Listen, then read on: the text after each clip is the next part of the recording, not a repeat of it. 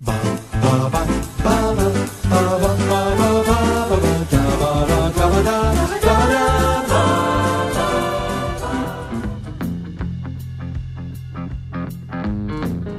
a bad, bad thing.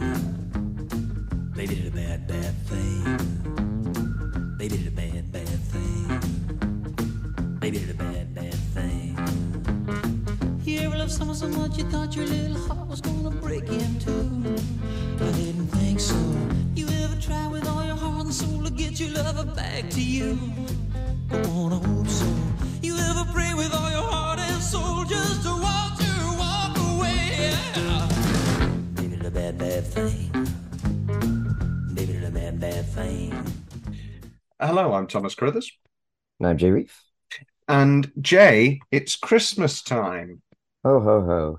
Now, before we get into the Christmas film that we're going to talk about today, have we done... I don't think I've had you on for a Christmas film yet.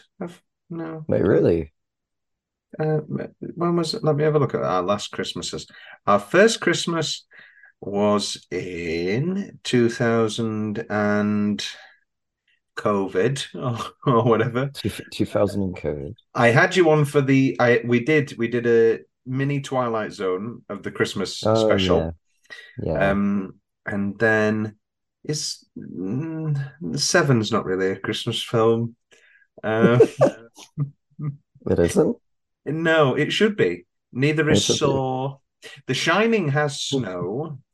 The Shining does have snow, and The Shining also brings us on to what we're talking about today, because The Shining is our What a segue.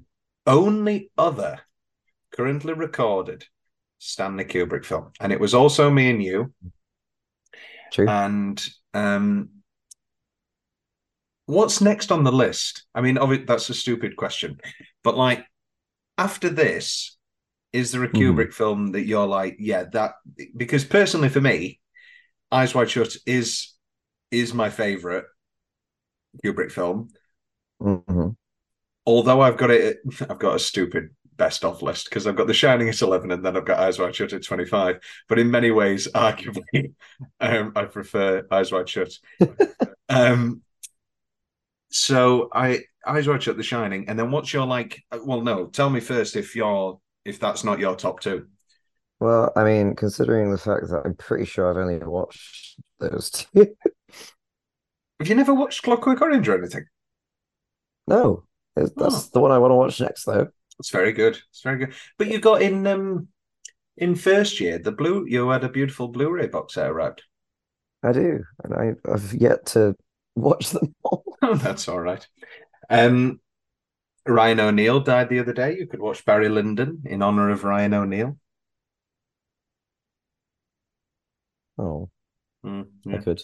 I'm interested in Barry Lyndon as well. Barry Lyndon's I'm great. interested in all of them, obviously. But... So, is this where I find out that you'd never seen it before, or have you seen Eyes Wide Shut before? No, I have seen Eyes Wide Shut before. What do you think? Because we did. And I can't remember. I think it was on a Friday night or a Saturday night. We all watched The Shining, and it became a kind of like a party because they invited some other flats over. What do you think a communal Eyes Wide Shut experience would have been like? Well, I don't know. I think there'd be a lot of.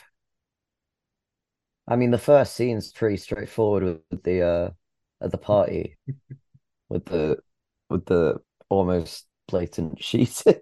With the wonderful Hungarian man who I could talk about for hours. God, yep. Do you realize why a lot of women got married was so that they could lose their virginities? I think with the people they wanted to have sex with. I think there would be a lot of blank silence as people looked at me and me laughing hysterically, and going, "Why is he laughing?" That's funny because I watched this with Olivia. Oh yes, and how did she find it? Oh, she actually really enjoyed it. It's just wonderful.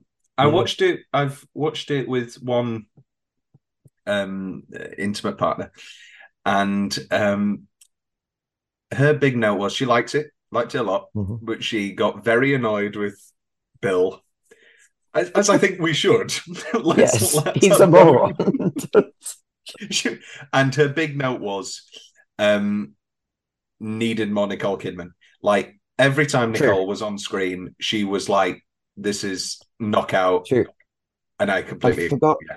I forgot how little she was actually in it until I rewatched it this morning. Yeah. Now, I personally feel that she's deployed like dynamite every single time she is deployed. It's wonderful, incredible, and she knocks it out of the park. I don't know. I don't think it is a performance where that could have been diluted if she was in more. But I also don't think that that's really the arc of what the story is here. And I don't know where we would put her in other than making the opening scenes longer. And I have no problem with the pace or length of this film, but I don't think it needs to be made longer. No. Yes, it is very long. Although, to be honest, I could watch Tom Cruise wandering around New York and failing to have sex with people for another hour. But oh yeah, I could watch it forever. The down boom bum. I remember Eyes Wide Shut. I mean, I've talked about this before on the podcast of like when I was a kid and I was getting into movies and I was getting into buying DVDs, there was a process of, even though I had my own disposable income and it was my money, there was still that parental guidance of, before I would go to the checkout, I would bring my mum or dad or whatever, the 5 DVDs that I wanted to buy. And I was always like very disappointed when there were 2 things that got in the way of certain movies. Like when my mum and dad knew that it was famously sexual or violent, or when the cover looked provocative. Now, it wasn't that I was watching these movies I mean, I've told the story 1,000 times of when Wolf of Wall Street was coming out, and that's 2013, so I was 13, and everyone was like, "Oh my god, yeah, you see Margot Robbie's tits," and I kept going, "Oh yeah," and I'm really excited to watch it because in many ways it's a return to the Goodfellas style of filmmaking that Scorsese adopted. Like I'm, and I remember. And my mum letting me watch Wolf of Wall Street because she understood its Oscar campaign. So in many ways, I was fortunate in that sense. However, I can't actually remember under what circumstance I first watched Eyes Wide Shut. I had the DVD version of that Blu-ray box set that we both have, which has all of those. It didn't have Lolita. Didn't have Lolita. Yeah. And it doesn't have actually, does it have Dr. Strangelove? Mine does. I don't know if yours does. I don't know if mine does. But well, I mean, he only made 15 movies. It's not 15 movies over 60 years, which brings us, there's lots of big ticket items to touch on, and I don't know what to touch on first. I guess I want to touch on first, I mean, broad strokes, when did you first come to Eyes Wide Shut? Oh, it was before, I'd say probably 4 years ago-ish, maybe. I don't think there was a specific reason why I watched it other than the fact that it was, I know it's more mixed. It's got more of a mixed reception in comparison to other films. But then when you look at it, those other films also have a somewhat mixed reception. True. But I think the fact that it was slightly more mixed made me more interested in watching it, and I'm glad I did. Because I loved it. It's one of my favorite films. There is insurmountable pressure and hype around this project by a variety of reasons in Kubrick's control and not in his control. Above all else, which is something that he definitely wasn't in control of, was his tragic sudden death 4 days after delivering the final cut to the studio, which then becomes huge speculation because we know after the premiere of 2001 and The Shining, he cut about 20 minutes from 2001 and about the ending 10 minutes or whatever from The Shining. So he was known to make edits after the fact. Then there's the UK cut of The Shining, and there's the US cut. There are different cuts of. Sorry, pardon me. Right. There are. The Shining's the only one where different cuts exist because the extra footage from Clockwork Orange in 2001 he burnt. Now, Right. because it was like, this is the final project. I don't believe in delete. Well, I don't think he said the phrase deleted scenes, but I don't believe in that sort of thing. There is no missing pieces. There's no missing pieces. And when you think of it, it is quite Lynchian in that way, because apart from Firewalk with Me and Blue Velvet, there isn't that sort of missing pieces. No, not really. I mean, actually, Inland Empire has some, bunnies and all that. Yeah, like an hour or so. True. But so there is that speculation of, was this actually the final cut? There's a lot of conflicting reports. Ali Ermey, the drill sergeant from Full Metal Jacket, says he had a phone call with Stanley a week before. I just remembered that I have seen Full Metal Jacket. Full Metal Jacket is great, yeah. And he was like, he said, he told me he was a piece of shit. He said it sucks. But then his daughter said, that's not true. I don't think that phone call ever happened. Then Leo Vitale, the man who worked with Stanley Kubrick for a period of years, basically became his second-hand man, devoted his entire life to this master. There's a wonderful documentary about him. Said that he believed... Oh, no, sorry, it was his brother-in-law who he had a conversation with, and he told his brother-in-law that he felt it was his greatest cinematic contribution. To me, it feels pretty full. It feels pretty final cutty. And to be honest, with a lot, the end. Especially the ending, I can't see that changing. And I personally feel with some of the fades in the orgy, it actually feels like that orgy has been truncated. Yeah. Not in a bad way. I think the editing is beautifully elliptical and dreamlike, but it actually feels somewhat, I don't know how they shot it, but it feels like a 20-minute long take that has been cut and faded in, which gives it this incredibly transcendental and unnerving quality. But you can see a version where it's like, oh my God, Eyes Wide Shut, and that incredible 20-minute one take through the orgy. And then he decided to tighten that up. But apart from that, and as much as it is 2 hours 30, and it is long, and it is weirdly paced, I don't actually know what is to be cut or trimmed in this movie. I think it's actually, and it sounds stupid because Rian is every single time I describe a movie as just the perfect length, she says, "You're insane. This movie was far too long." But I genuinely feel that every scene of this feels right, and it does feel overall like I can't think of anything that I'd cut. I mean, I wanted to get out of the first scene at the party, but that was mainly because I'd already seen the film. I don't think I had that feeling the first time I watched it. But the party has so many great scenes. A, it has the Hungarian guy, and B, it has Sidney Pollack putting his suspenders over his bare hairy chest and saying, "Yeah, Bill, sorry, she took a speedball. It's coke and heroin or something. I don't know." Mandy, wake up, Mandy. Not a great doctor. Not the best doctor. You're a very lucky girl. Yeah, that's his summation.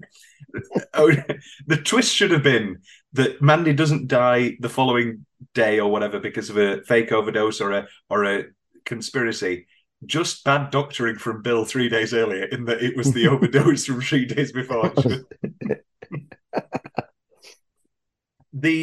Okay, let's do some big picture things before we get into it. So Kubrick was circling this story, this original, it's called Traum Novel, and it's by Arthur Schnitzler. And it's basically, he, for a period of years, was struck between, should this be a drama or should this be a sex comedy? It was funny. how it's a drama that is very funny. That is very funny. And in the end, it is that great thing of in Kubrick world, it does take 30 years for him to make the absolute, for me, perfect version of this story. But when he wanted to do it as a comedy, it was heavily suggested that he wanted to use Woody Allen and that he wanted to make a Woody Allen sex comedy. And you can, to be honest, I don't think it would be 2 hours 39, but you can envision that late 70s, when I just ended up at this party and there were all these people with masks and he shows up with a huge mask or something and he doesn't fit in. It could be very funny. I'm very, very happy with the masterpiece that we ended up with. Yeah, no, yeah, you can picture that. Then he watched The Jerk in 1979 with Steve Martin, and he then composed that maybe I could do it with Steve Martin. Maybe Steve Martin is this era's Woody Allen. Then eventually he moved into this dramatic mode. And then came the idea of using a real life married couple. For instance, he flirted with the idea of Alec Baldwin and Kim Basinger, who were at the time another starlet couple. They were in the movie The Getaway together. I can't remember when they got together and when they divorced. Very acrimonious divorce. Not dissimilar to, of course, who we ended up with, which is a little movie in 1989 called Days of Thunder, where a young up-and-coming Australian actress is hired alongside the superstar of the day, Tom Cruise, to make a racing car drama. And on the set, they fall madly in love and become one of the huge couples of the 90s. Have you ever watched Days of Thunder or Far and Away, Jay? No, I've never heard of them. Far and Away is not good. It's the movie actually, Days of Thunder rings a bell, but I haven't watched it. Days of Thunder is great. Days of Thunder was Tony Scott and Jerry Bruckheimer, and they were like, we want to do something with Tom Cruise again that's exactly like Top Gun. And they were like, okay, let's do racing cars. They're fast. And I actually like Days of Thunder. I think it has some good elements. But from that, of course, we do get the huge couple of Tom and Nicole. Obviously ended very acrimoniously. Now, it kind of their marriage came. Well, you can't. Let's talk about Scientology. So their marriage was at their height when Tom was allegedly stepping away from Scientology because he was working on a lot more projects and working with a lot more artistic directors, shall we say. This is his era of Rain Man. This is his era of Oliver Stone with Born on the 4th of July. And then this is, of course, his era where he takes 400 days out of his normal schedule, completely postpones Mission Impossible 2, signs an open contract with him and Nicole. Nicole's in another world because as much as we think of Nicole as one of the biggest stars of all time, and as much as she's been here and there, obviously we're it's the 13th, we're recording this today. Thank God we're only 8 days away from Aquaman and the Lost Kingdom, which it will be Nicole Kidman's latest film. I didn't even know that was coming out this month. Oh, yeah. So now I'm a dad. Christmas present. Now I'm a dad, but I'm also the king of Atlantis. I love the cinema, but there is something about having to watch the same trailer repeatedly that does dull the senses of my movie going. But Nicole got the offer for Eyes Wide Shut when she was on the set of Portrait of a Lady, directed by Jane Campion, and she's just done To Die For with Gus Van Sant. She is known for doing sort of experimental fare already. So as much as she is this absolute model-esque, like one of the most beautiful women to be photographed ever, she is an incredible actress. I've always felt as such, and is always doing interesting work with interesting directors. Tom does this. Paul Thomas Anderson comes to him on the set, gives him the script to Magnolia, and then he makes Magnolia, loses for both, and then gets in with Spielberg, makes War of the Worlds and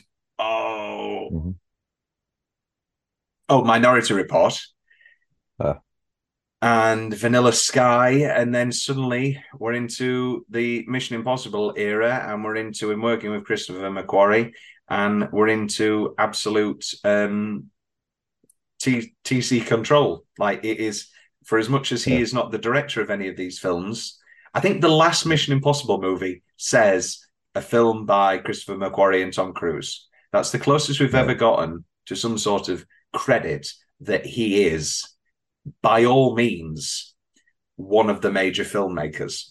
And Hmm. it's a matter of absolute control. Yeah. Sliding Doors, I really don't need Mission Impossible 2 to be any earlier. But, I mean, can you argue that this was a bad choice for Tom Cruise's career? 400 days out of his shoot, they signed an open. I'm just being hypothetical. I don't at all. I think it's one of his best performances, and I think it's an experience like no other.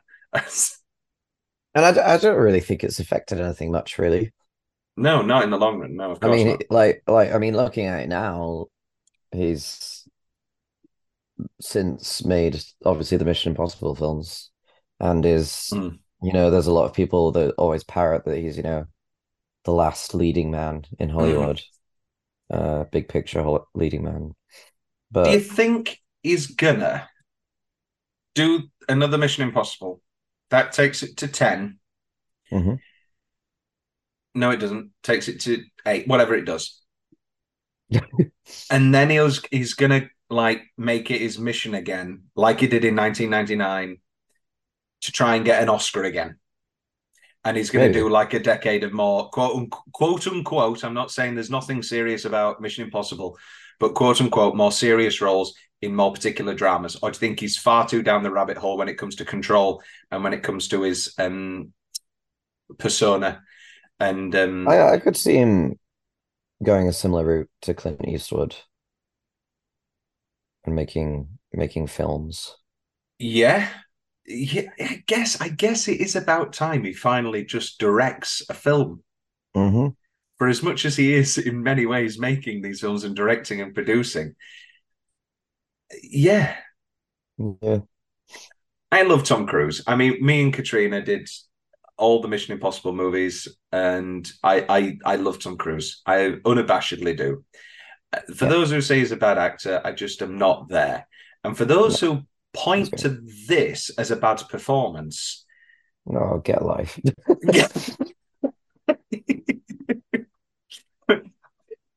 because he's working in the exact same mold that everybody else is on the film of that Yeah. they did 100 takes or whatever. Kubrick loves to choose the most bizarre takes. Take the story of him burst like absolutely blowing George C. Scott's mind. Repeat on Doctor Strangelove, repeatedly saying more, more, more, when he'd just done a play that was like him. I think he was like an alcoholic living in a hovel, and he was like just very somber and like the most reserved. And then, because that's another thing, Kubrick is a huge dark comedian. Mm. Like, I'm not one of these people who goes in and says that Full Metal Jacket is the secret dark comedy of our era, just because some of Ali Ermey's insults are like, yeah, it's kind of funny. What's your major malfunction? That's kind of funny. That's comparatively like saying Whiplash is a comedy Yeah. with a more recent film. And as much as there are, bits of The Shining that I laugh at a lot Hmm. more than I do Grown Ups 2, like I beyond Doctor Strangelove and beyond even Lolita, I feel is in this mold. Yes, Lolita is kind of funny, but it's Mm. not hilarious like Doctor Strangelove is. He's only, for me, made one truly out and out hilarious comedy. And everything else is very darkly funny, but is by no means intentionally hilarious. Yeah. Um, So what else is there to talk? Let's do some. I've got some more broad strokes information. This was in a Hmm. Cruise interview. Kubrick rang and he said he wanted me and Nick in a movie.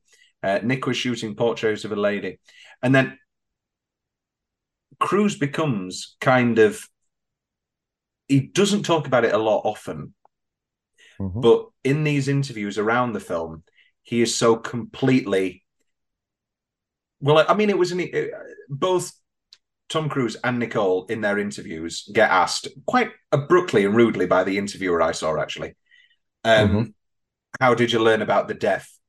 And they both break down into tears immediately. Like Nicole is sobbing because it was so incredibly sudden. I mean, he was by no means a young, sprightly man, but to work with somebody so creative and lively for 400 days and then have him die incredibly suddenly, just must have been an incredibly startling experience. Yeah, absolutely. This is where we talk about Tom and Nicole.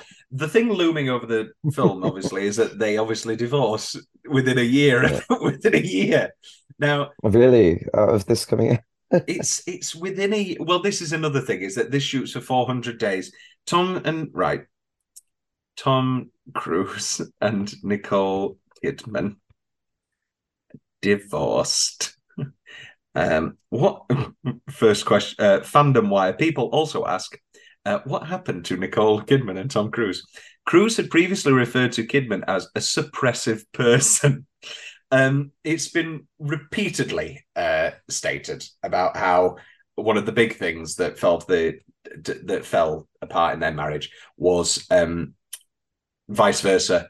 Tom Cruise's refusal to leave Scientology, and vice versa, because then he doesn't get to go to those crazy mask orgies. There you go.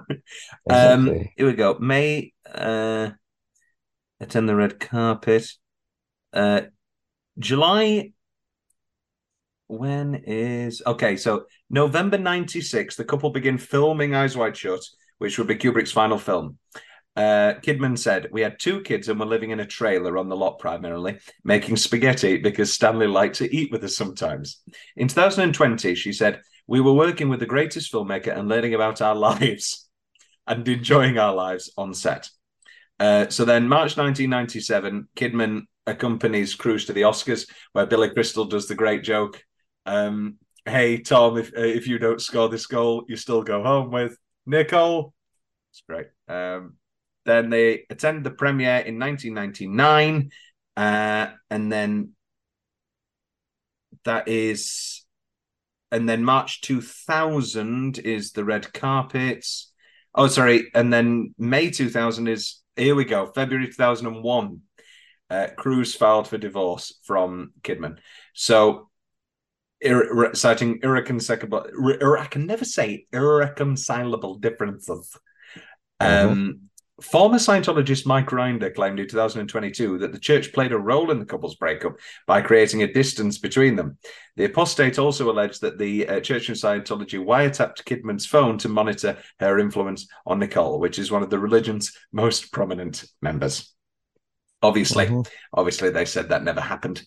Now, from a modern day lens, we can read a lot into this. I want to touch on this a little bit when it comes to the sort of, let's be crude and say Reddit of it all. Of like, is this movie Kubrick telling us about Epstein before Epstein ever happened? Is this movie telling us about all the sex orgies and the, what was it, Pizzagate, where everybody alleged Justin Bieber and all that sort of thing? And I think the fact that I just don't think it's that I don't think it's that below the surface. I think the movie very clearly, I don't think it's saying there's somebody walking around with a robe that says JE on it or something like that.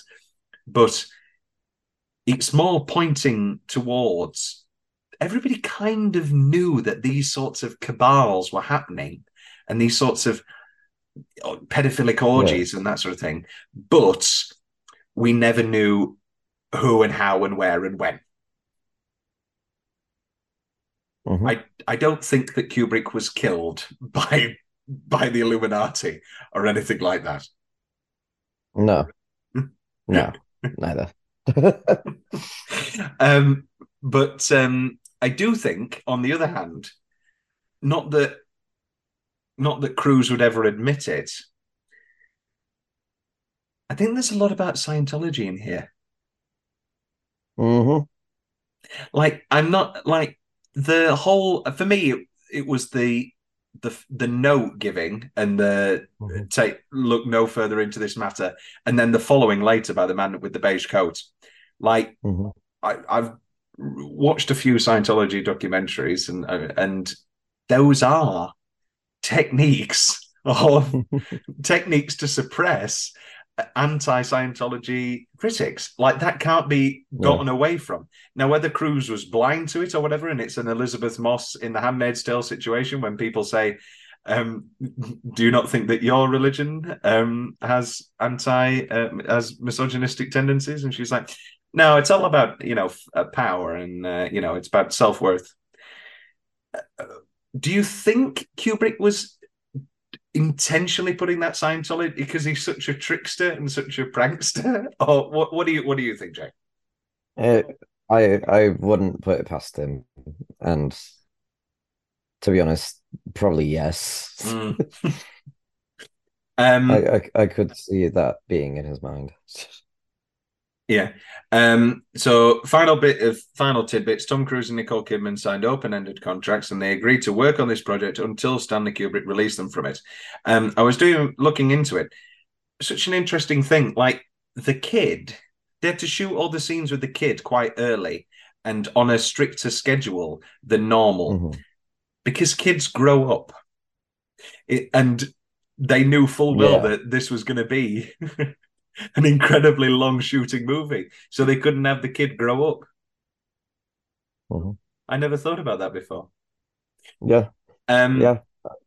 I mean, that makes sense. Also, this movie Also is. means, Oh, go on.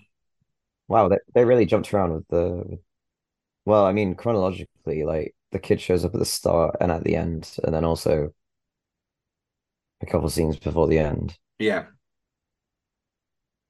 Interesting. Okay. like, also when it comes to, like, you're hearing that this is a 400-day budget or something. Sorry, a 400-day schedule. It has a lot of scenes that can necessitate that without issue. Very similar to, like, Shining, where they make those hotels sets, and then after that you've kind of got free reign. Like, a lot of Hmm. beyond the orgy, a lot of these scenes are like, it doesn't surprise me that he took the chance to shoot the Sidney Pollack pool room scene, the best scene in the film, for 2 weeks, because once you've got those two actors who have signed off and you've got just that room. Sidney Pollack did a really interesting thing on one of the documentaries where he says the cheapest part of what you do as a director is, let's have another take.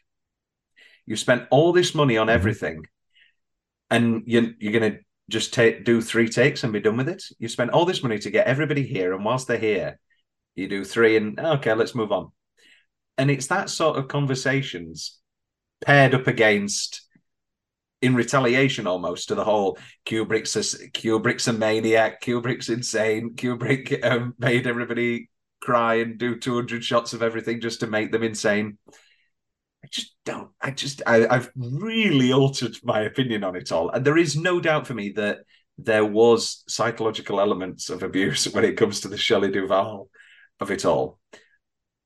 But, Yeah. and there was ritualistic training of, like, an abundance and a heavy training when it came to the Full Metal Jacket guys. But it's all kind of in the text. It's all Yeah. makes, yeah. And I don't, I'm not one of these people who idolizes the horrible director. I'm much more a fan of, the Mike Nichols, everybody, when he dies, everybody saying he was the greatest man alive. I'd much rather be a Mike Nichols in this world. But Hmm. there is a lot of people who see, particularly Cruise and Kidman and Sidney Pollack and Steven Spielberg, who saw Stanley Kubrick as such a figure. Yeah.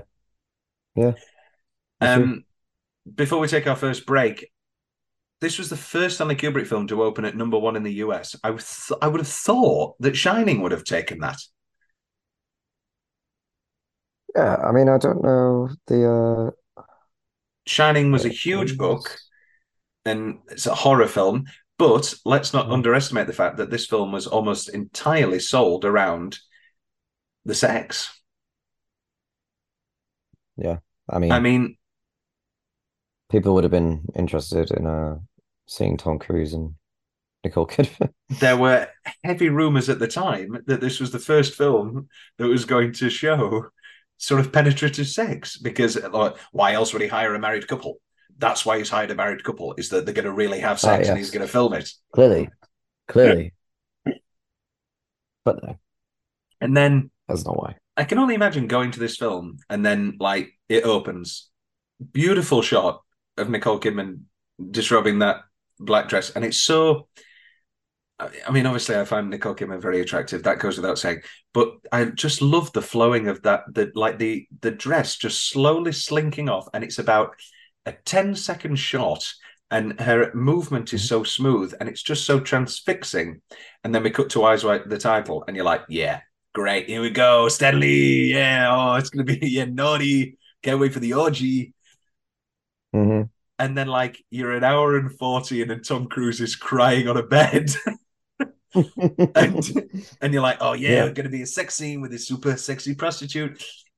She's got HIV, and, and it's like the whole time he's blue balling's a very crude way to put it, but the whole time Kubrick is like, I'm not going to let you get off on this. Even the orgy, Well, yeah, even the he's not going to let much you get talk, off on it, and he's not going to let Bill get off on yeah, anything. It's just him edging around New York.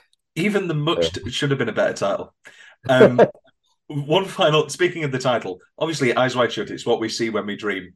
There's a very funny clip that was going around Twitter the other day of people at the, like all the stars at the premiere, and there was like Winona Ryder or something, and they kept saying, what does the title mean? And they went to Winona Ryder, was like, I don't know. And then like loads of other celebrities, and then it hard cuts to Val Kilmer, who goes, well, obviously this is about a married couple who are hiding things in their marriage, and they're refusing to see things right in front of them. And I think Dreams will play a lot into that based on Stanley's other work. And I laughed out loud and was like, oh, wow. And then in my research now, I found that Val Kilmer allegedly sent over like tons of unsolicited or audition videotapes to Stanley. He was like, I need to be in this movie. oh, Poor Val. poor Val. Poor Val. On the same level I as mean, Sean he Young. could have put him in a mask and You could kind of have, stood in yeah. the corner in the orgy, just watch it. Or he could have had him that was the guy being the stool for the Can you imagine? And then like everyone's like in trivia, movie trivia later in life, they're like, Val Kilmer and Tom Cruise were in 3 films together. Oh, Top Gun Maverick, and what am I missing? What am I missing? And then the guy's like, yep, who got it? And then there's one man in the corner, probably me with a cigarette. He was the stool, and that is why it's shut. That takes us to our first break. We'll be back Cool. in a couple of minutes or so. Well, the audience will be back in seconds, but we will be back in about 5 minutes or so. Bye. Cool. And don't forget the Bye. password. Don't forget the password, Jay.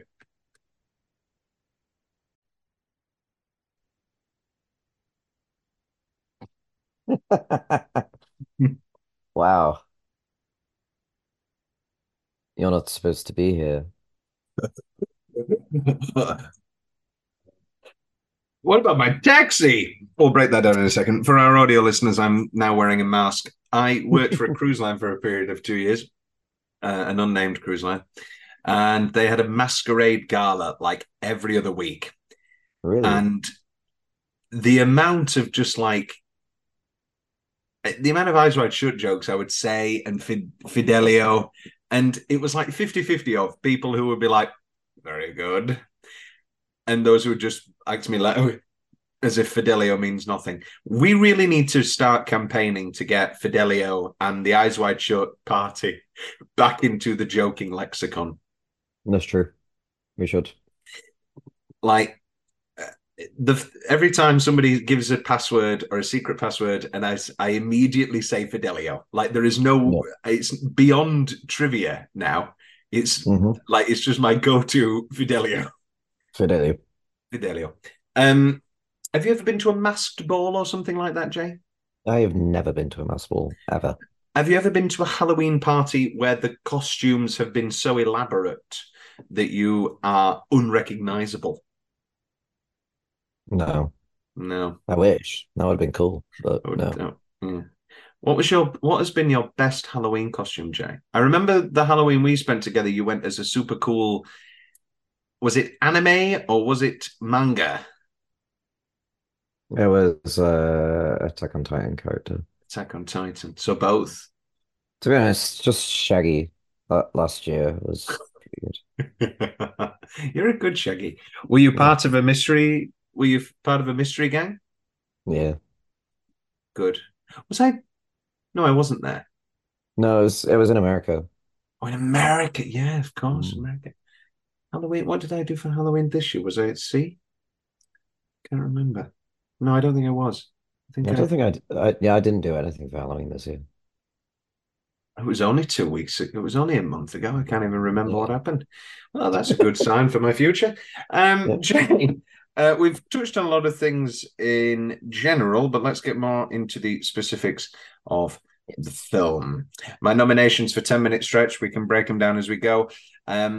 The opening party, as much as you said you wanted to get away with it, I could stay with Hungarian, and this wonderful man. And then the two just absolute knockout women on Bill's arm. You know, what's nice about doctors is that they're so knowledgeable. Um, and immediately thrusting it, pardon the pun, thrusting us into the dream world of. I mean, Tom Cruise is a handsome enough guy, but like, there isn't a single woman in this film who doesn't want to fuck Tom Cruise. Yep. Yep. It, even the one whose dad just died. Yes, And then I've loved all this and time. then Tom Cruise's clone very comically walks in to the building. Yes, the wonderful Carl. Jay, do you know who played that role and shot that role, but then they needed to do Kubrick reshoots, but she was already filming another film? Who?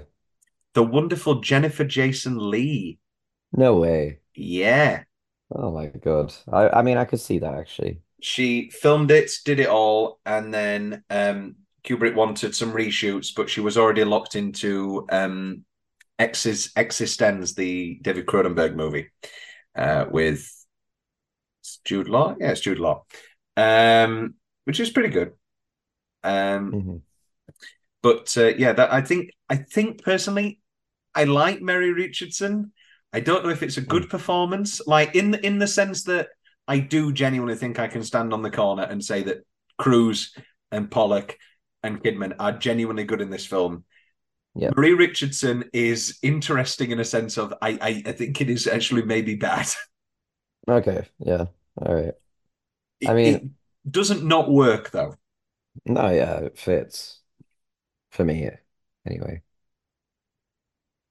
I mean, of all the sort of episodes of the night, that's the one I can kind of give or take. Yeah. Yeah, true. And I think I also the could give fact or that take it, oh but sorry, go on. I do like that it's that one that is the first one of the night Hmm. after he has her What he fantasy. hears. Yeah. And then he goes off and immediately this woman's throwing herself at him. Well, I I'm think in sorry. many ways, just from a screenplay point of view, it's realistic from that point on that Nicole Kidman believes and trusts him why he's not coming home. Like they clearly, he's a doctor who makes house calls to the most rich and famous, not famous, but the most rich. That's where they have all this money because he is dropping money like a goddamn I don't know Yep. what, Yep. and he must get that money somehow. And so it doesn't surprise me in any way that when Nicole rings up, like even when he's at Domino's house, and he's like, "Yeah, no, they're waiting for some family to get here. I don't know how long it'll be." That's believable to me.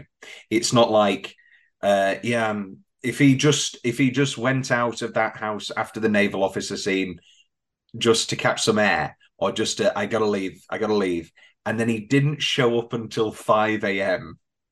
Yeah. Me as Nicole Kidman would be like, all right, I get you're angry, but where were you until 5 Yeah. a.m.? Yeah.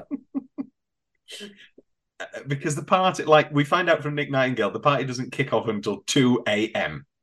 Yep. And then he gets home at 4. Yeah.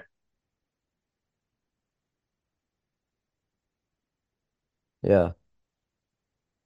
How long was he Long. at the party? How long was he at the party? How long was the taxi cab? Yeah. um. Anyway, um. Do we talk about the weed argument now, or do we circle back to the weed argument? It's up to you. Well, let's talk about it in context. Let's talk about it. So for me, this is like just an all timer. When like party conversation, I will bring up Nicole Kidman's line deliveries in this scene, Hmm. and it amazes me and it's just an all time clip to show people who have never seen it, and they're immediately aghast by. I mean, what a way to open it as well. She takes the drag, and then, did you happen the other night, perhaps, maybe those two women, maybe fuck them? And he's like, no, no. Um, No. do you think it's overblown? Do you think it's over? This is such a stupid question to ask of this film, but do you think it works? Not. Do you think it's over the top? It's over the top to an extreme level. I think it's fabulous. I think it kind of I lulls you in. It Yeah. lulls you into thinking that this is going to be a funny, darkly comedic, like parody almost of an Oscar scene of, Yeah. if you years of civilization, if you men only knew, and it's this Yeah. sort of It's also overblown. it's also the rough like camera work because the camera is struggling to follow her, Mm, like dancing around, well, bobbing up and down out the frame. it's it's a moment of steadicam and Hmm. looseness and sort of improv camera work in a film and a director's career Hmm. completely infamous for absolute control and doing 100 takes to get the most perfect gliding Yep. shot. Yep. And then suddenly he's just doing handheld and she's laughing and she's bobbing up and she's bobbing down. Yep. And it is Yep. that sort of, there are multiple moments in this scene where like, no, you don't know what you're going to get in this film. And I also think it sort of lulls you in with the dark comedy of it. This, Yep. when she's getting a little titty squeezed, did she think about what this dicky looks like? I mean, what an incredible choice. I don't even know what take that was on. Yep. But then you're laughing and you're laughing with her, or you're going, "What the fuck is this performance? What the hell is this? She smoked Hmm. weed. I thought she'd done crack." And then suddenly, the brilliance of Nicole is that she just drops into it and delivers this naval officer monologue with the absolute most painful.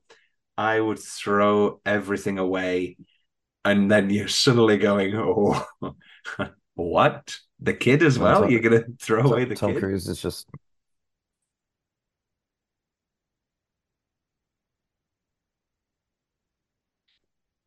And Can I mention the lighting in the scene as well? no, you haven't yet.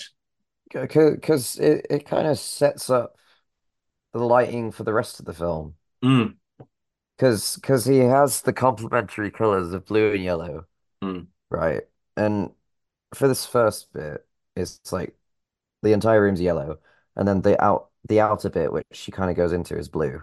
yeah, And then it swaps around later on, when he comes back and starts crying, I'm pretty sure. and And also it's that just interesting. blue. the blue is obviously the color that Kubrick uses for those incredible flashbacks with the naval officer. That, Yep, of course, yep, were filmed for 6 days without Tom Cruise being allowed to know anything about it. yeah, yeah, yeah. So, obviously, when it comes to nudity, this is quite a what's the word? Not daring, fearless performance, or whatever adjective you want to attribute it. So, the way that Kubrick and Nicole worked were that they did work together. Kubrick was very open that, like, I want a lot of nudity. I want, especially in the naval scene, I want each flashback to get steadily more sexual. I want this to be incredibly graphic. But I will show you the final cut, and there will be nothing in that final cut that you don't single-handedly approve. And Nicole's verified this story multiple times over. So it was, again, just very refreshing to just, I mean, this should be the sort of standard no matter what.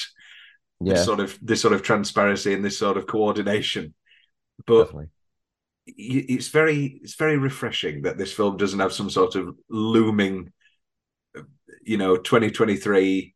Well, actually, Yeah, in that, because as much the way that Shining has the Shelley Duvall business over it, for as yeah, much as it took 400 days and everybody, missed out on a year of their careers or whatever, there isn't really an interview where anybody's having a bad time, apart from Harvey Keitel, who shot for like a month as Ziegler, and then got fired, basically.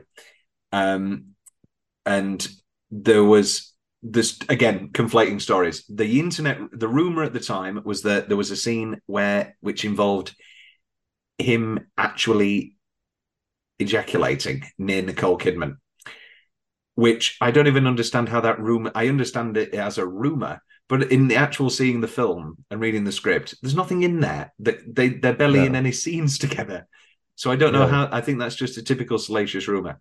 The story that I've heard that makes a lot more sense is that on like one of the 80th takes, he just snapped and said, "Fuck it, I'm not doing this. I'm done."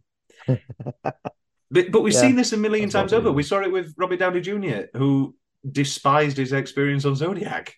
Like, Hmm. there are certain actors and directors, rather, there are certain actors who go in for the whole 100 takes business, and there's those who just don't. Yeah, I don't. which is fair. I don't think I know what I'd be Yeah, if it was a Kubrick or a Fincher, and I knew at this stage, like, fine, I am in service of a master. But if I was in, like, I don't know, to be honest, if you'd asked me like a couple months ago, I would definitely not have been someone who would have liked doing 100 takes. mm, But the current job I have, where I do like a show every 6 minutes mm, over and over, I actually quite like it. yeah. Well, So, Nicole talked about it being freeing. Like, there's no mm, pressure to get it on this next take. yeah, Like, yeah, there was no pressure at all. There was no, yeah, I can imagine it's a similar sort of thing. If, like, you have yeah, I don't know, a shitty audience or whatever for that 6 minutes, next six yeah, minutes, you yeah. could absolutely scare them to death, make them laugh till they split. It's exactly that. Mm, It's like, oh, this one's wrong. Well, the next one could be better. yeah. Yeah. Uh, then I've got Rainbow Fashions. Let's talk about that bizarrity. You want Oh a my God. tuxedo, a cloak with a hood, and a mask. Yeah. Uh, The scene horrified Olivia. It was great. what do you think is going on? I have no idea. But in the sense What, of, where did the original owner go? Did he actually move away? Did is that actually his daughter? Or is he just yeah, I mean, I think it is his daughter. I think it is his But daughter. he's just is he pretending to be mad at the two guys? I think it's that dream logic, which Yeah. does eventually kind of annoy me. Because as much as I love Lynch and as much as I love Eyes Wide Shut, as much as I love a lot of dream logic movies, there is a certain point when those movies are bad, which this one isn't, where I kind of get annoyed. And I'm Yeah. like, all right, okay, wonderful. You can, no matter what criticism I have of the film be shit, you can just say, well, it was all a dream. And Mhm. and there is that thing of, was the plan always for those businessmen to be caught? Is that part of their sexual game? But then that doesn't make Mhm. sense because then it's complete happenstance that Bill walked in. But then if it's a Yeah. dream, then then who knows? Yeah. Uh, but very funny, very dark. Was she shocked by anything else, or was she just shocked by this? And what was she shocked by beyond obviously the child pedophilia? I think it was mainly the child pedophilia, and then also the dad later on when he's like, she's your daughter. Yeah. Last night, you said you were going to call the police. We came to a different arrangement. Yeah. Um, the party itself, such an unnerving. Is it right? Is it not sexual enough? I know that sounds stupid, but like obviously he was struggling with the MPAA. Mm. He watched Fatal Attraction, Basic Instinct, and Showgirls in research to find out how much he could show and still get an R rating. Such incredible research, my man Stanley. Yeah. I'm going to research. What are you doing? His wife, Christy Kubrick's down there. What are you watching? I'm researching Basic Instinct again. Uh, I just want to see how far I can push it. It's a really great film, Christine. And then because it is in many ways, I'm wondering, do Mhm. you go in and be like, hi, yeah, I'm going to join in tonight? Because, or are they like the guy that we see fucking the woman over the desk? Mhm. Is he another hired person? Like, we never really see the rooms of debauchery. We see everything is quite Right. chaste. It's all people either watching, Yeah. and these people may be prostitutes or actors or sex workers or whatever in the middle, and everybody's kind of just like watching, and then it's like, oh yeah, I might see what, yeah, I'll have a look at the other room. Well, mine and Olivia's question was, how did they decide which guy would get on all fours and have the people fucking on top of them? I mean, I've Like, is always that is that randomly decided or it's my entire life, my entire life, ever since I've watched this from a very young child and understood the ins and outs. What about what those two 69 people doing? Can you imagine doing any form of oral sex with this bloody thing on? Never mind something bigger. well, because the mouth's covered as well. Yeah, the mouth's covered. I mean, I'll take this off now. It gets far too hot. Imagine I had to wear these all night. They were absolutely awful. And Oh then, no. oh no, it's stuck. um, the and then I was thinking the other day, um, like if you're down there in any way, shape, or form, look at the spikes on this. I know he's not literally wearing this mask, but like Yeah. that is just not ideal for anybody involved. No, it's not. I don't want It's to kink definitely not. shame. Maybe you have a mask. Maybe you have a mask in your foo foo kink. Maybe that's what you like. I'm not going to judge anybody, but I don't Yeah. really think it's logistical. No. Um, and then there's just that lovely other room where they're playing Strangers in the Night and the most like cringy cliche version, like basic band version of da da da da da, and there's just the Yeah. couple And dancing. one couple fully dressed, one couple no. One person in the couple fully dressed, one Yeah, person naked. Because it's a strange ritualistic thing that is maybe going on. maybe that's just what he enjoys. Dee, Yeah, dee, dee, maybe. dee, dee. Could we not get one dong? I mean, I'm Yeah. straight. I don't care, but like, just get a couple of dogs in there. Got all these Yep. boobs, more than boobs, lots of um natural uh, um au natural. Let's talk about Jesus. Do you know, Jay, who voices the woman who helps I Tom? I do. I do. It's Kate Blanchett. The wonderful Kate Blanchett. Yes. And I can hear her so it's wonderful. Yeah. How does that come up? Because so talented Mr. Ripley's this year, but what has she done? Like, Apparently, according to Wikipedia, it came out in 2019. mm. The I'm gonna click on where it comes from. So it's a See, Voltrot article. she's already been in the first Elizabeth movie and Mm. been nominated. Oh no, she wasn't nominated for Best Actress. Oh no, she was. Wait a minute. Yes, she was nominated for Best Actress for Elizabeth in 1998, and then she's got this and Talented Mr. Ripley. So it's like the previous Oscar winner of, the previous Oscar nominee of the previous year is just like, yeah, I'll come in and do 30 seconds. But again, I guess that's Kubrick's power. I'm not saying they're Um, filmmakers on the same. Oh, go on, sorry. so so it was after Kubrick died. Yeah. Um, and Tom and Nicole came up with the idea of Kate because she was in England at the time. Hmm. So just came over and recorded the lines. Rock and roll. Yeah, that's it. It's kind of Because wonderful. Stanley died before the dubbing was done, so they were worried about who they'd get to dub Hmm. over This sort the of like actors. people coming in for 30 seconds only reminds me of one living filmmaker.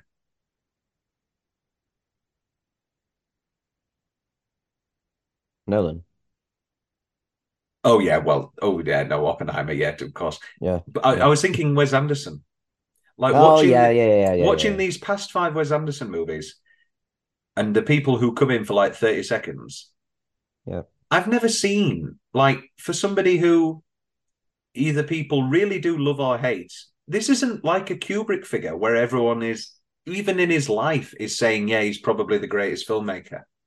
Hmm. Like, I do think Wes Anderson is one of our finest crafts and technicians and filmmakers, but that is not a commonly held opinion. A lot of people No, yeah, hate him and find him very twee and annoying. yeah, But we're still getting people filmmaking, actors wise, who always want to be in there. yeah. Which is nice. It is nice. Um, any other 10-minute stretches? I mean, oh, wait a minute, 1 minute, 1 minute, 1 minute, 1 minute. The greatest scene of all time. Okay, Bill, let's cut the bullshit. All right. You've been way out of your depth for the last 24 hours. You want to know what kind of charade? I'll tell you what kind. That whole play acted, take me, phony sacrifice you've been jerking off with had nothing to do with her real death. The truth is, nothing to happen to her that you after you left that party that hadn't happened before. She got her brains fucked out. Period. There was no foul play regarding her death. She OD'd. She was alone in her room. Her door was locked from the inside. The police are happy. End of story. Come on, Bill. You said it yourself to Mandy, that woman with the big tits who OD'd in my bathroom. What an all-time scene. Yeah, it's so satisfying in a bad way. Just especially because like when he goes to the mass place, like my head was in the place of like, okay, well, there's got to be someone here that knows him, especially if his Mm. mask's coming off, and it's gonna come up. Do you Um, think it is the person on the balcony who first looks at him? Most likely, Mm. And but then, then yeah. I don't know how you'd recognize Bill that immediately Mm. because the because they only just took off his jacket, so that reason wouldn't have like passed through yet. So Mm. I don't know. I, I, I mean, he comes late. He's coming to Mhm. taxi, but they don't know that yet, like you say. Would you like to come inside with me? What a line. What a line. Um, Come inside with you. many. Let me think about that. Again, I can just imagine Woody Allen. You know, like I can imagine some organization of those words would be quite nice. Yes, I would enjoy that. It's like, can you even imagine the long living legacy of a or even a late 70s Steve Martin? You know what I'd love to see? Mhm. Serious Steve Martin in the 90s and have it be a slightly older man. Mm. Yeah. Like, I love Father of the Bride. I'm not saying that that's not a comedy, it obviously is, but like, there's a wonderful movie, The Spanish Prisoner, written by David Mamet, and he's just playing a straight laced billionaire, like just a villain, just a billionaire. Like, he's got the jobs. He could definitely do it. I think it'd be a lot weirder from a Mm. view of I don't know what the sex would look like. I don't know. Like, there is that sort of thing of like the hot young couple being in this movie that makes it satisfying in a way. Yeah.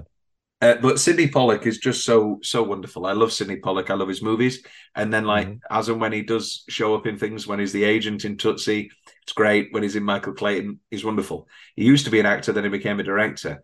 He's in a Twilight Zone episode actually called The Trouble with Templeton, Mhm. and is a wonderful actor and just so natural.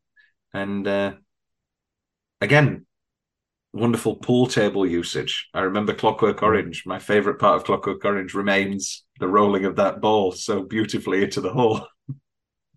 Hmm. Oh, you haven't watched Clockwork Orange yet? You've got a No, so beautiful, I'll show. Yep. beautiful ball rolling to look forward to. Um, Okay. Best single minute whilst we're here. Just a little note: getting ready for the party at the beginning, very realistic, and like from the iconoclastic opening and Hmm. Nicole being so statuesque and beautiful and idolized. And then the next time we see her, she's on the bathroom. She's got her glasses on. Not that glasses make a person ugly in a she's the bad sort of way, but like she's got her glasses on. Her hair's been all done, but Yeah. she's nervous about it, and she's just wiping a vagina. Like she's on the toilet, and she's just wiping up, and she puts the thing away, and he's trying to find his wallet and that sort of thing. And I find it very interestingly realistic in a way that a lot of the other films, the rest of the film isn't. Hmm. Yeah. Um, Yeah. I love Bill watching Alice with their child Helena doing the maths and the can of beer, and she's Yeah. doing that little Yep. That's really good.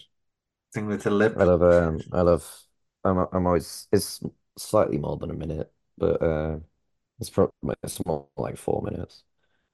I love any appearance of Alan Cumming in anything. It's so wonderful. Um, It is how many the times? sheer amount of eye fucking as well that he Oh can yeah, do.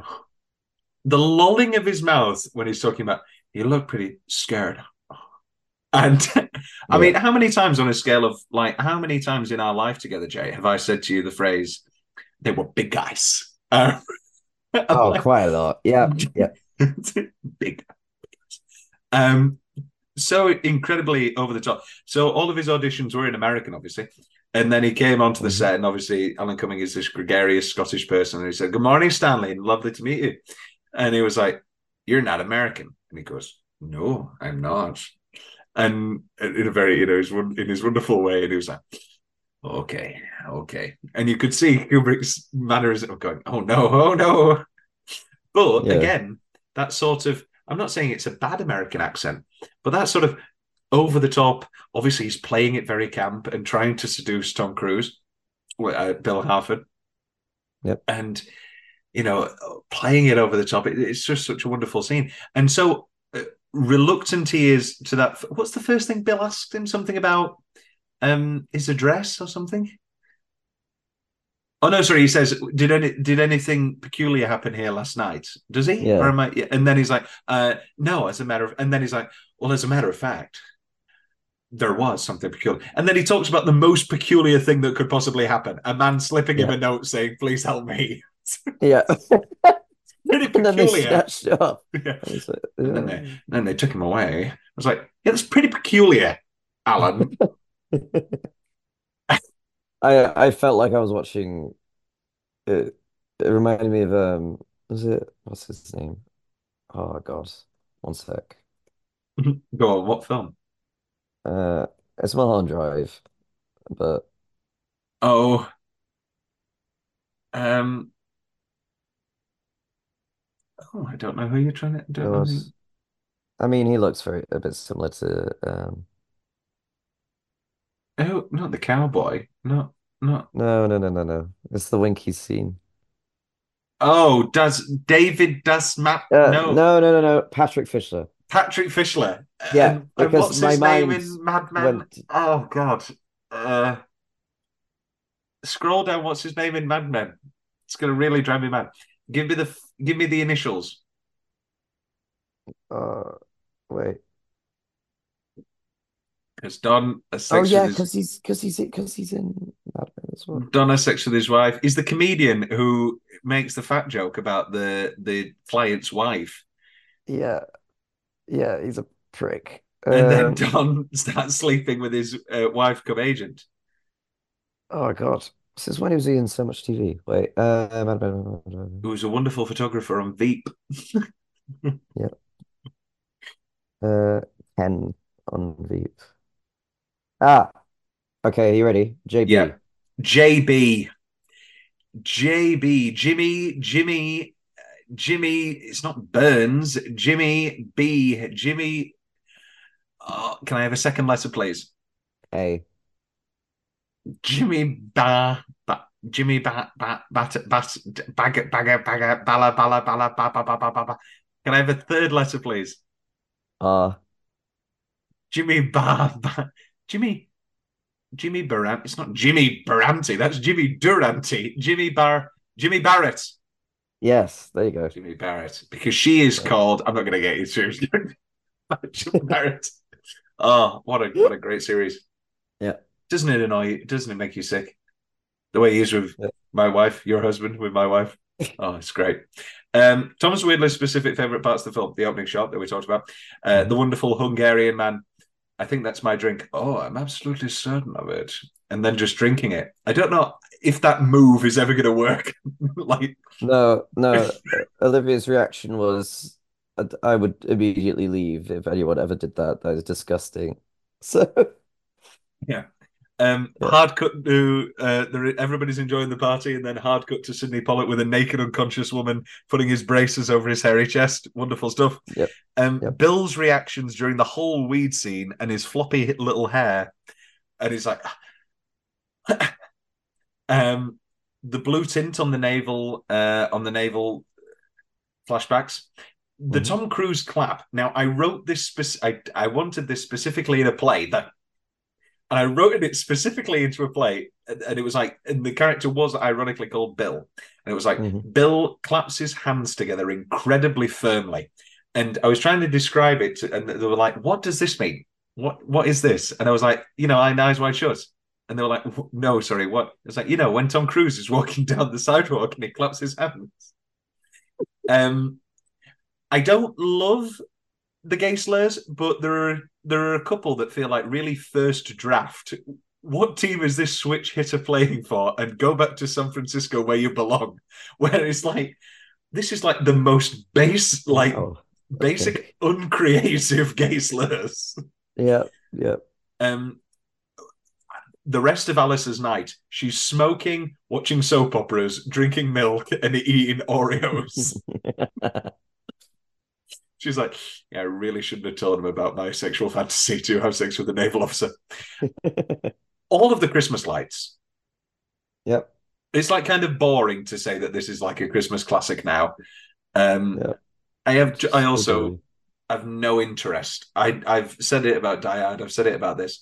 I have no interest in the boring conversation of, is this a Christmas movie? Yes, he said at Christmas. He says Merry Christmas. Yep. He says to the little boy, "Are you looking forward to Christmas?" All the Christmas lights. It just bores me. They're Christmas shopping at the end. Literally, the last scene, Yeah, you can hear Christmas music.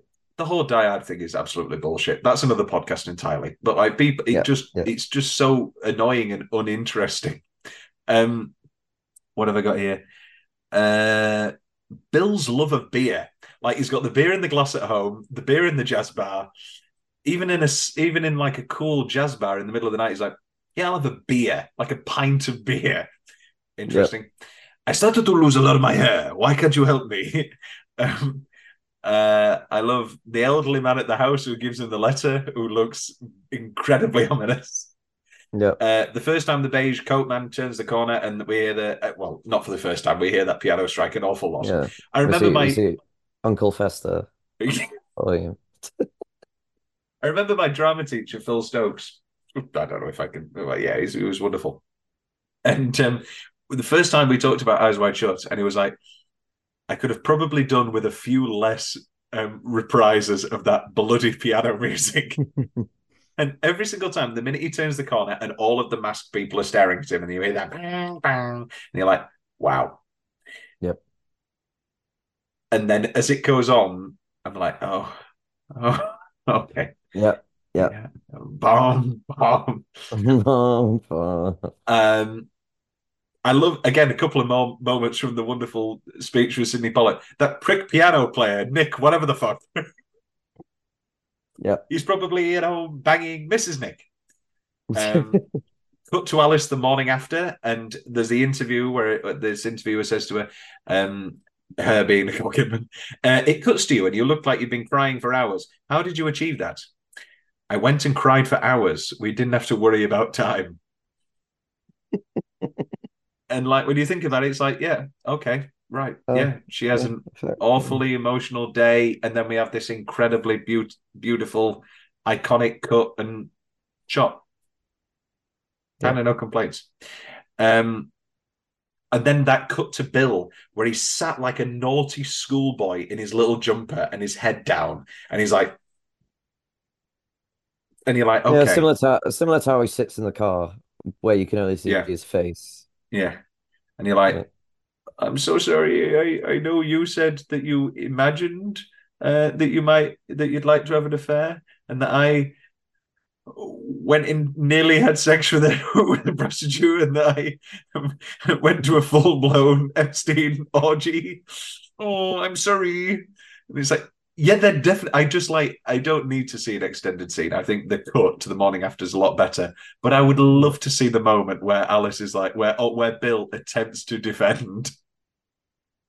Because Or that for just the or just even him describing the fucking orgy would be great. it Yeah, was just so I walked in and they were carrying this weird pendulum looking incense device, and then the women were kissing each other. yeah, It's it was really great. it was Sorry, great. what?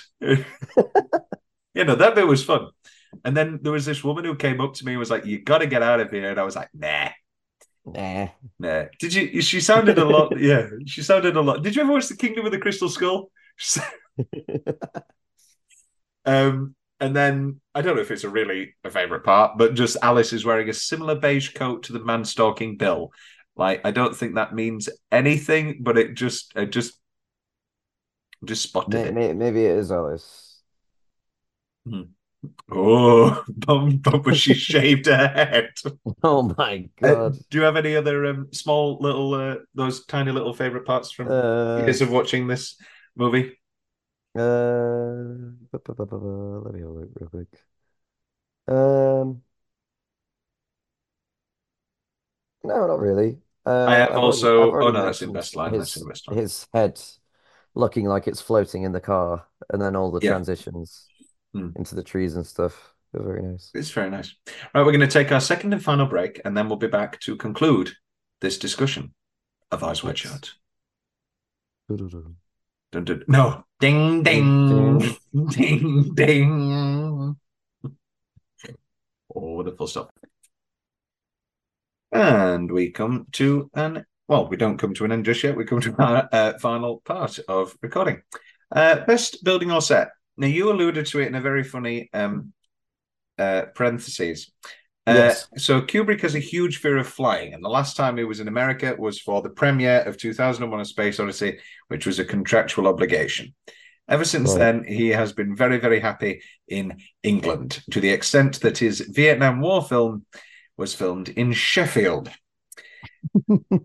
Now, I do think I that didn't know it was shot in Sheffield. yeah. I do think the egregious warscape of Vietnam being without any forest or greenery is the most egregious example.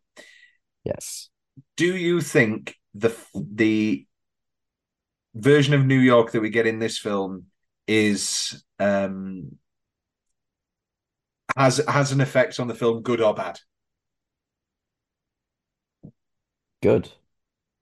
Yeah. It doesn't feel real. I think the biggest problem with this film, no, but I think when it comes to the set, I think the biggest problem with this film is those very few here and there establishing shots that are real New York. Yeah. I just I don't get why they're in there, second unit, whatever. They do a pretty good job of matching them. Like there's one before the second day when he or whatever it is, when he goes back to the Rainbow Fashion store, and there's one just before that, and they do a very good job of matching it. Hmm. But in this New York, I'm not used to seeing busy streets with people. And Mm. it feels that gives me a jolt a lot more than the the New York of the soundstage that we see the chase the following scene in. Yeah. Hmm. No, yeah. I Yeah. know, I completely agree. I also love, of course, the bar where Nick plays, the sort of Savannah Lounge, I think it's called, or something like that. Yeah. Yeah. Beautiful. Um, Highclere Castle. So Highclere Castle was used for the orgy, which was Mhm. also the part of the Rothschilds mansion. Now, did you know, Jay? These are some other things that have shot at Highclere Castle. Mhm. A 1979 episode of Antiques Roadshow, Thoughts? Downton Abbey, Right. Mary Berry's Country House Secrets, and and an episode of This Morning with Eamon Holmes and Ruth Langsford. Wow, and they're all part of the orgy cult. And here we have a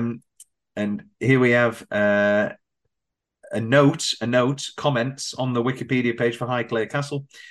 For Eyes Wide Shut, Warner Brothers cinema production. Interiors at Highclere were used for the masked ball scene, which portrayed about 20 people having graphic sex. And then immediately followed, well, not immediately, but like very closely followed by TV documentary series themed around food in British manor houses, presented by Mary Berry. I just found that very funny. Very That funny. is that is pretty funny.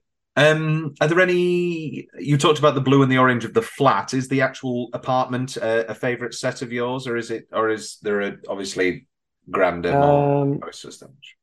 I I quite like the it's Ziegler's flat in the Yeah. end, the pool table room. Mm, Like I really like that with the table with all the different mm. alcohols. That's that. I've talked about this with Will before. Of like that creeps Mhm. into the territory of where best building or set becomes what room slash apartment slash house we'd like to own. Yeah. And I Yeah. would very much like to own Ziegler's mansion. Yes. Um, Soundtrack corner.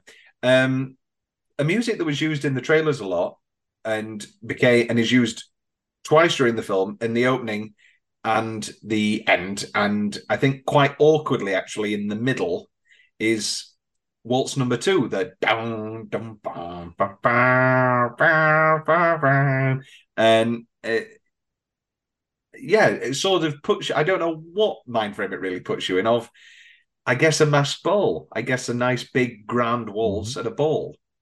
Um, the other piece of music that was used in the trailers a lot and came via Nicole Kidman Hmm. because it Oh, was I think I know this one. go on. Is it Baby Did Bad Bad The Thing? Yeah. wonderful Chris Isaac, yes, and that because that was the music allegedly that Nicole was using to listen to in order to get herself more free and ready for some of the nude scenes. Hmm. And he liked her choice of music of Chris Isaac, star of Silence of the Lambs, and they're on the elevator. Okay, go go go. So okay, and more Okay. importantly, Yeah. well, yeah, no, I'm not kidding. He's got a very small, weird, like he's barely in Silence of the Lambs. He's like, they're on the roof. Go, go, go. Hmm. Uh, that is Agent Chester Desmond you're talking just a desert. That was my next port of call. about. And yeah, there we go. And and then of course that what I've referred to here as that fucking piano music, which we first hear at an hour 24 minutes with another about almost it's an hour and 24 minutes, which is the exact midpoint of the film. Is the first time we hear that. And you're like, Yep. oh, I And then you was hear it for the next hour. yeah, it's a lot. Uh, I think my favorite bit of music is the one that plays when he first gets there when they're doing the ritual. Oh Yeah, the kind of well, yes. yeah, the I quite like wonderful, that. the wonderful Jocelyn Pook, who was an experimental musician, and Stanley Kubrick allegedly said to her, "Make some sexy music," and that's what we got. That's what we got. Right. I mean, it reminds me of I think it's is it Ramstein in Lost Highway Yeah, yeah, yeah. in a way. The kind of Imagine a like world. low. Imagine a world where you're not wonderfully contented and happy with Olivia. You meet just a knockout woman. She's sensational. She says, "Come to my apartment." And you're like, wow, Mhm. this is a done deal. She's like, "I'm going to put some music on." Okay, wonderful. Yeah. And she puts on like a 1 hour. She doesn't, she walks straight past her record player, which has a beautiful selection of like, I don't know, Dusty Springfield or like sexy music. And she goes straight to YouTube. 10 hours of Jocelyn Pook Eyes Wide Shut music, and and then she's getting naked, but she's then stood there for 10 minutes because she can't figure out her computer to to the TV mirroring. She gets really stuck, and then she spells pook wrong. Oh, I don't know. I don't know. I probably find it really funny I would, yeah, in, me too. And in then an she'd be like, absurd way. Yeah. "What's funny?" It was like, "Oh, it's just not a joke." Oh, oh, Um, okay. oh, do you want to do best line or what's the change? We'll do what's the change first? What's the change? Bill's doctoring with Mandy that we discussed. Um, Mm. the abrupt fade out from the mirror sex of Baby Did a Bad Bad Thing into the straight cut once again into dum bum bum bum bum bum and the waltz again. I find kind of abrupt. It doesn't really work for me, but Mhm. that's quite picnicky. Mhm. Um, so some of Tom's weed acting again, mostly it works for me, but some of it, what what are you talking about? Kind of rang a little bit true. Um, Here he's talking about I have a wife and 4 boys in Seattle. You got to go where the work is. A, is there no jazz bars in Seattle? And B, if he only gets the address 2 hours before, Mhm.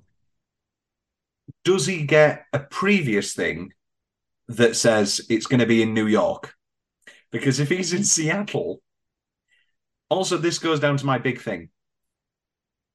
Can they not get someone who has like pretty good piano skills to play at the incredibly seedy orgy filled with Epstein and all the richest people in the world? Does the sex orgy need a live pianist also? Like, who's the It guy who's like, you it know what, I'm really absolutely into does. live organ? Also, do we think that Nick got shot in an alley like five seconds Yeah, after? Yes. I've got a lot. I've got a few of those later. Like there are watches where I watch this and go, "Oh wait, this is all just Bill overindulging himself and like Yeah. going to the worst extremes, and Victor's telling the complete truth of like, yeah, he had a bruise on his face. That's there are watches where I go, yeah, I believe this. I think Bill's completely overreacted. Mandy probably did die of an OD, and Nick probably did get away with it. Sorry, get put on a trip back to Seattle to bag Mrs. Nick. And then there are watches where I go, oh no, everybody's been dealt with. Yeah. But The in lucky that taxi driver version, though. Lucky Taxi Driver, and also in that version, I find a lot of holes. because why are they letting Bill off? Yeah, true. If there is a world where Nick is killed and where they kill Mandy, why are they not killing Bill? Yep. It's not like, sure, he's an upper class doctor, but it's not like he's, I don't know, Yeah. Rockefeller or something. Yeah. Yeah, true. Why not make him OD or whatever? Yep. And then this leads to another line from the Victor scene. I recommended that little cocksucker. Why is Victor the guy that's like, hey guys, I know a great pianist?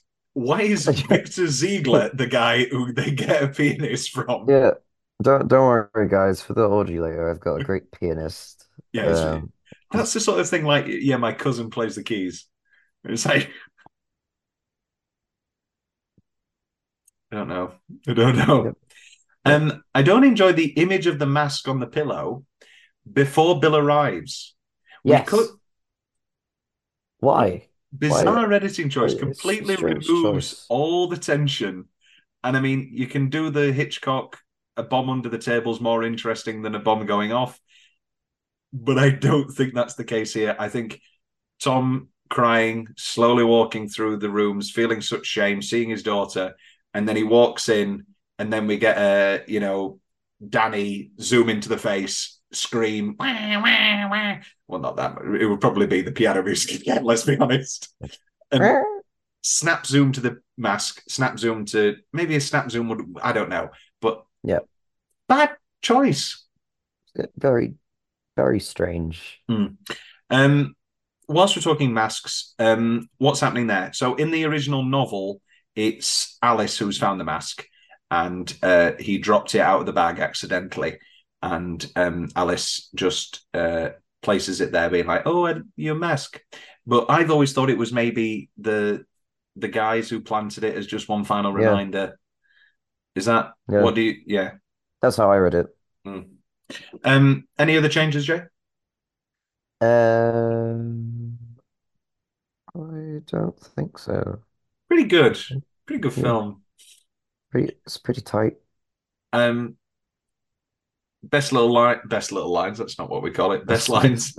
nice. I mean, I've talked about when she's having a little titty squeeze. Do you think she ever has fantasies about what handsome Doctor Bill's dicky might look like? Um, I also enjoy in the same scene. Why don't you just relax? The part is making you aggressive. It's wonderful stuff.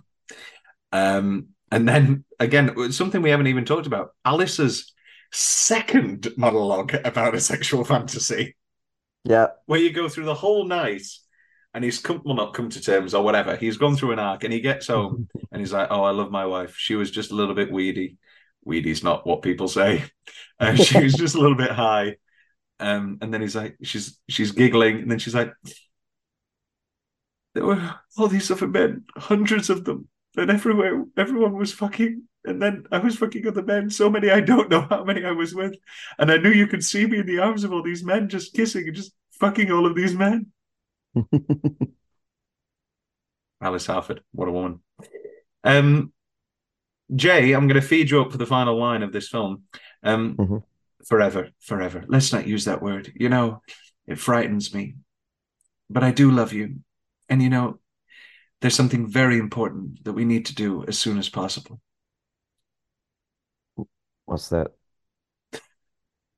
Fuck. Cut to black. Imagine that being the final moment of your illustrious career. Yeah. Yeah. I mean, it's a good ending. It's a Did you great watch ending. Barbie? I did. I literally thought the gynecologist line, I don't know if it was, and I don't think it is, felt like an Eyes Wide Shut reference. Oh my God. It felt like Maybe. I'm going to end this film on the most outrageous cut to black line. I want to see my gynecologist,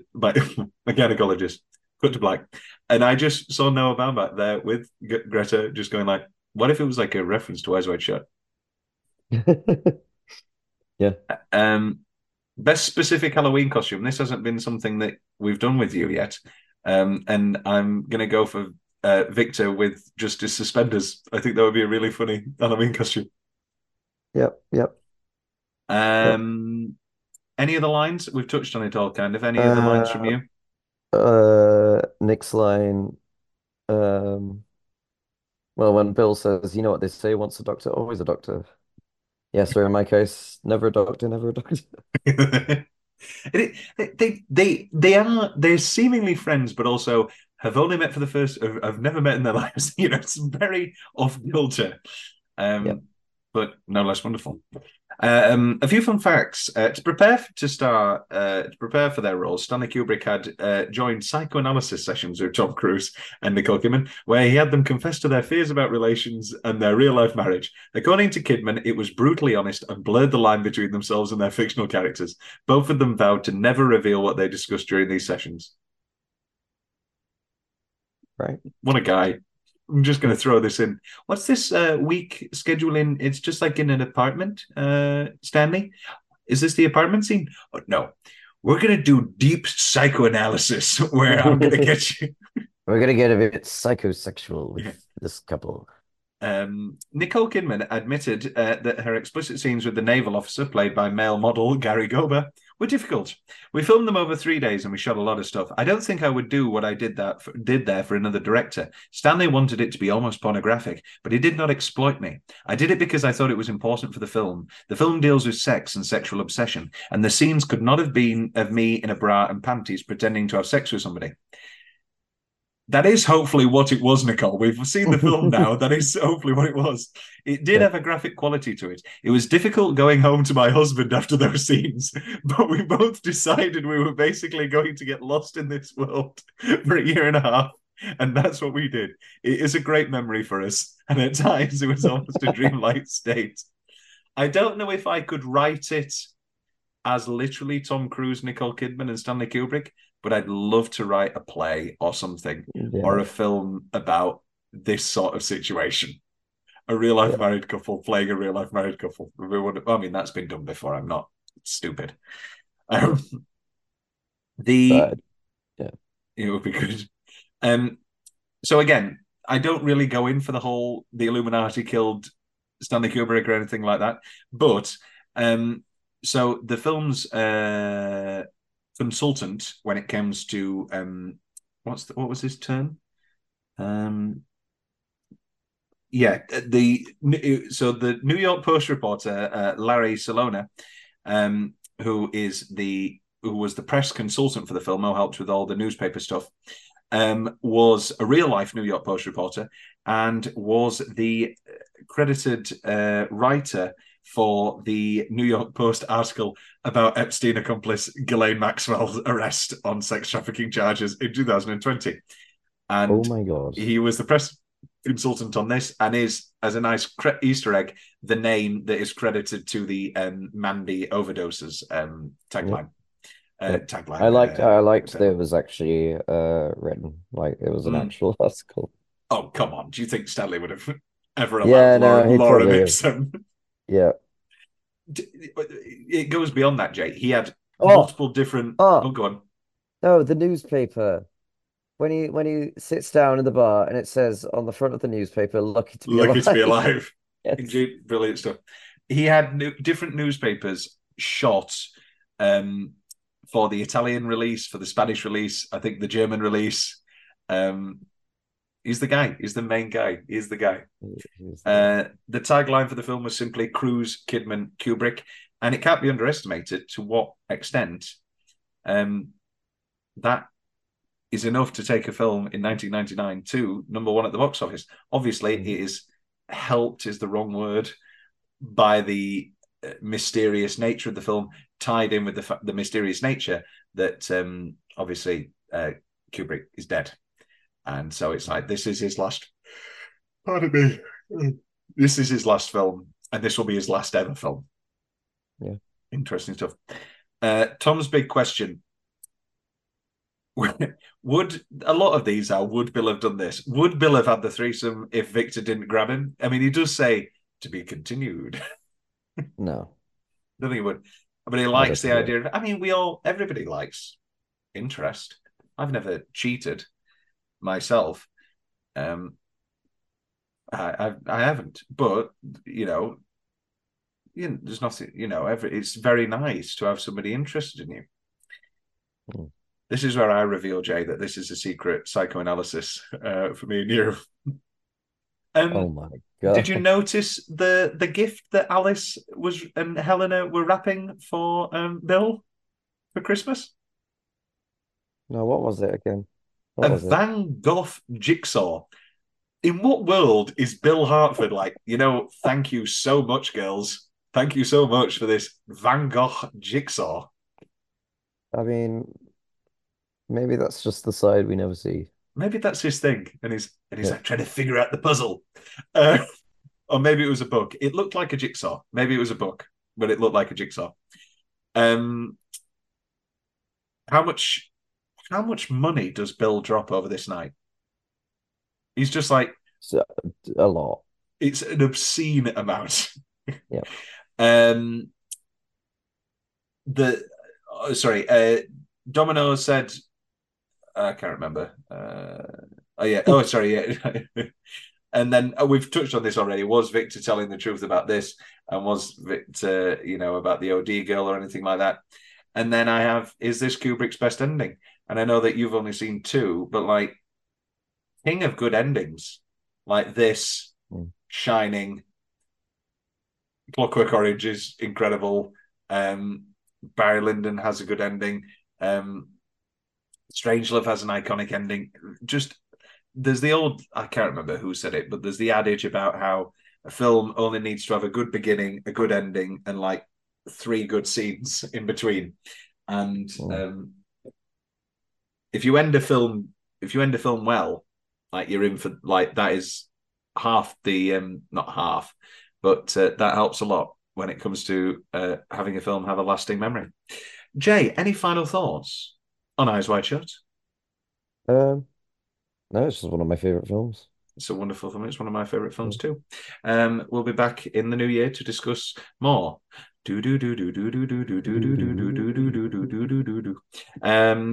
And we'll see if we can fit in another Kubrick in there. What's your next Kubrick? What do you want to watch next, Jay? You said A Clockwork Orange? Yeah. Yeah, okay. We'll do more Twilight Zone and we'll do Clockwork Orange in the new year. Oh yeah. There we go. Okay. Merry Christmas, Jay. Merry Christmas. Don't go to any orgies.